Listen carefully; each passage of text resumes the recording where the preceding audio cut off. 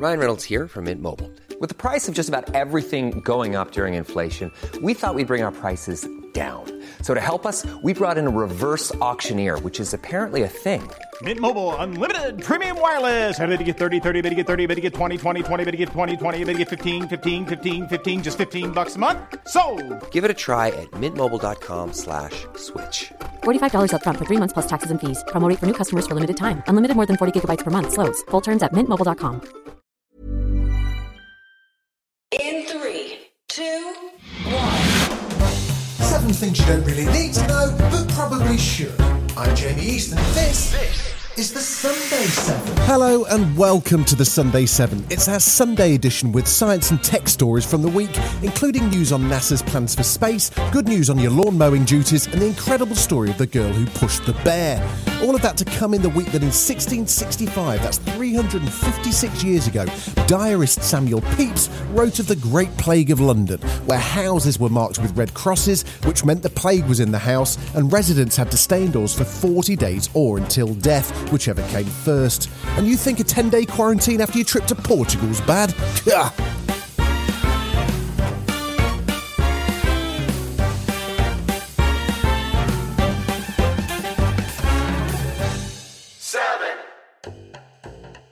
We've all looked up into the night sky and wondered what's out there, but think about this. 80% of what you're looking at is invisible, and not just because it's nighttime.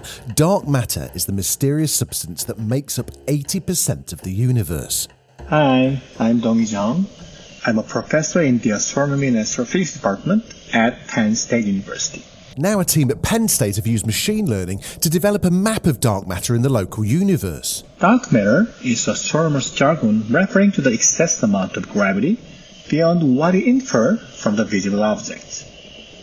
We don't see this extra gravity in the solar system, but astronomers have found evidence for it on and beyond galactic scales. From the motion of stars in the dwarf galaxy to the motion of galaxies in the galaxy clusters. We don't just have some amount of dark matter. In fact, the majority, about 80% of matter in the universe, is dark matter. Knowing the distribution of dark matter in the local universe is important for studying the creation and the evolution of our local neighborhood. So what makes this invisible galactic structure so important? Dark matter dominates gravity. For example, you may have heard about our Milky Way and Andromeda galaxy approaching each other. But when and how exactly they will collide will be determined by the distribution of dark matter around us. AI allowed us to study dark matter because AI is extremely good at finding a hidden relationship between two images.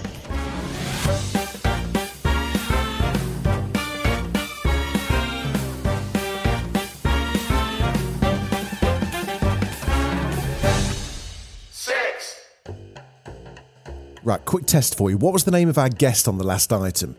See, you probably can't remember, can you? But you should be able to remember the topic.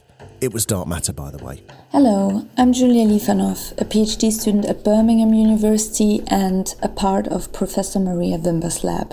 Researchers at the University of Birmingham have discovered that our memories become less vibrant and detailed over time, but we do retain the central idea, like the gist of what happened. Recall is believed to be initiated in a brain region called the hippocampus.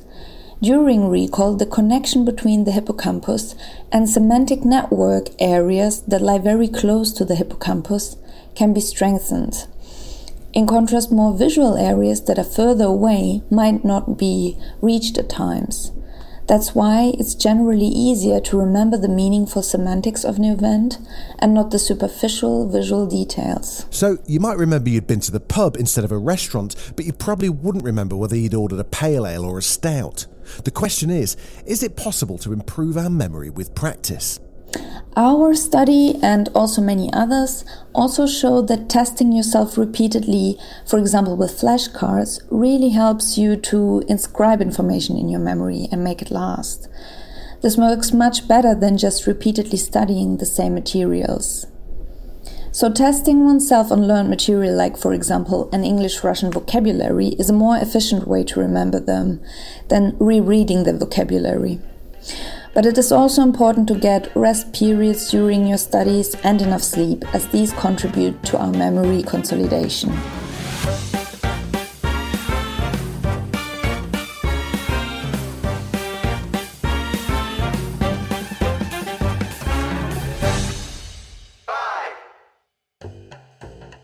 Admit it, we've all picked up a few new skills in the pandemic, haven't we? Especially when we've got to be our own IT department, whether it's getting Zoom going or rebooting the Wi-Fi router for the 427th time. Hi, I'm Jane Dickinson and I'm the Digital Skills Lead at the Open University. Now, a new study shows that the pandemic has had a really positive effect on businesses generally, as Jane explains. The report that the Open University and Be the Business have published this week, which is entitled Skills for Success, and really oriented around supporting business leaders with digital adoption, showed that actually we've been adopting technology at the rate that we've never adopted it before, with the pace of acceleration rapidly growing. So different reports suggest that there's been anything from about 3 to 7 years worth of adoption in those few months.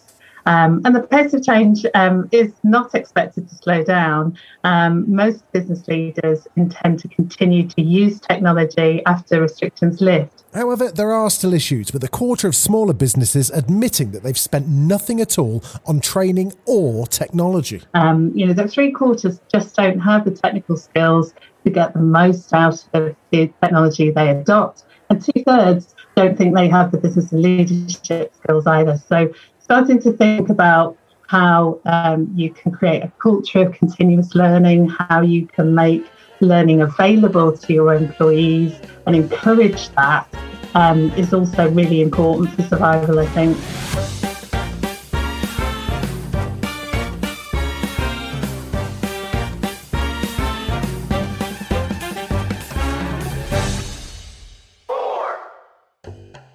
It's been a boom time for NASA recently. With the success of the Perseverance rover on Mars and growing interest in spaceflight, it's a great time for new Administrator Senator Bill Nelson to take over.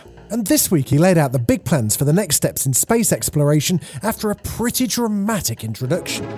Hello, and welcome aboard the International Space Station. I'm NASA astronaut Megan MacArthur, along with my Expedition 65 crewmates.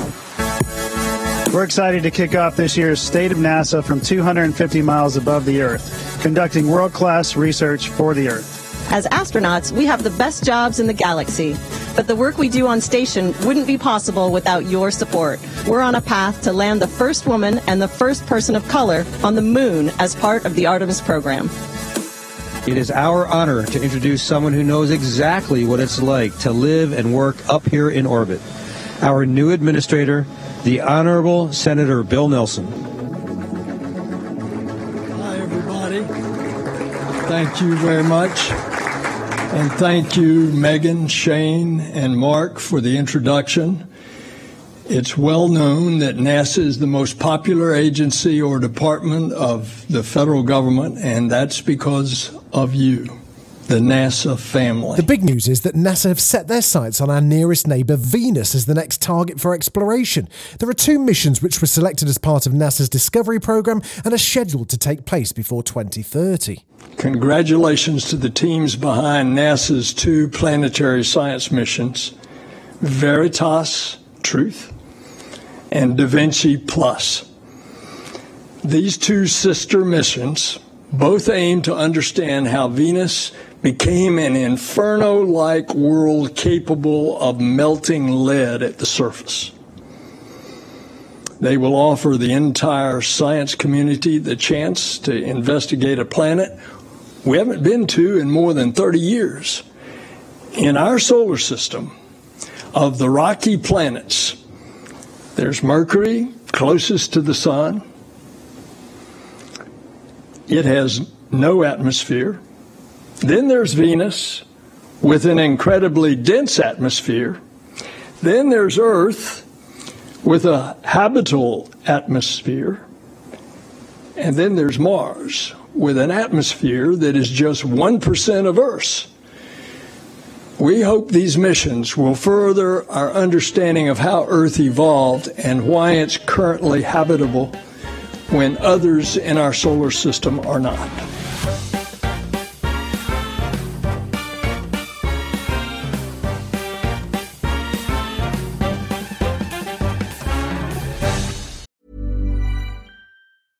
Hey, I'm Ryan Reynolds. At Mint Mobile, we like to do the opposite of what Big Wireless does. They charge you a lot, we charge you a little. So naturally, when they announced they'd be raising their prices due to inflation, we decided to deflate our prices due to not hating you. That's right. We're cutting the price of Mint Unlimited from $30 a month to just $15 a month. Give it a try at mintmobile.com/switch. $45 up front for 3 months plus taxes and fees. Promo rate for new customers for limited time. Unlimited more than 40 gigabytes per month. Slows full terms at mintmobile.com. It's the sound of Saturday morning suburbia, the rumble of distant lawnmowers going to work. But maybe from an environmental and wildlife point of view, we really shouldn't be cutting our grass so often. Hi, my name's Ben Phillips and I'm a postgraduate researcher from the University of Exeter. A new study from the University of Exeter has focused on roadside verges, which incredibly make up over 1% of land in all of Great Britain. That's basically an area the size of Dorset.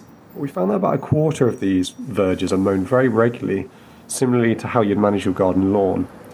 That's bad for wildlife. These verges are mostly found in urban areas, and we're suggesting that councils stop doing this, that they mow these urban verges less, and where possible just mow them up to a couple of times a year. So, are we all just blindly following the guidance of Big Lawn? Could I have a Saturday morning lie-in? Well, predictably, it's complicated. There are benefits to short grass too. So actually, some animals do really like that very regularly mown short grass. Whilst most will benefit from mowing less often, others actually rely on that very regularly mown grass. Things like little solitary bees that nest in the ground in your lawn, they generally don't sting. They live by themselves rather than in colonies. And they'll dig holes in this very short grass, so they'll benefit from areas being mown more often. So actually mixing it up and doing different things in different places is going to be the best thing that you can do. So cutting most of your lawn less often will be great, but actually having some areas, maybe places where you like to sit, eat food, and enjoy your garden, mowing those areas more often will also provide for lots of other species.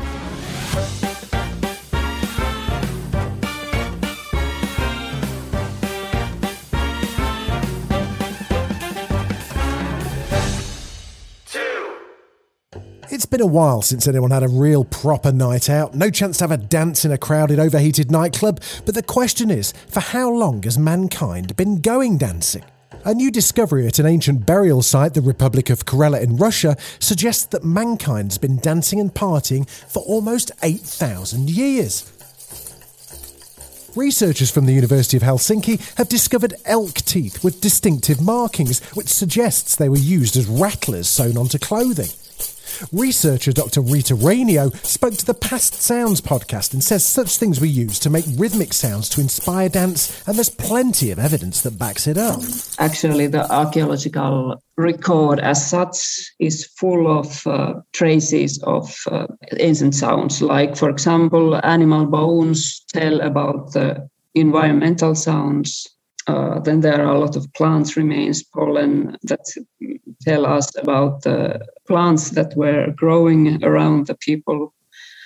Then there are tools, and actually all artifacts tell a lot about sounds, environmental sounds and ambient sounds that surrounded people. So, and then there are structures that you can found in the ground that tell about the acoustics.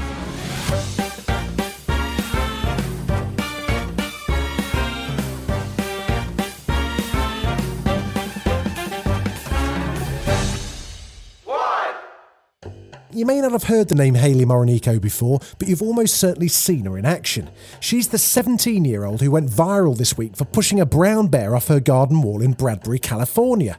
Needless to say, park rangers aren't too keen on you pushing bears, even if they have your eye on your picnic basket.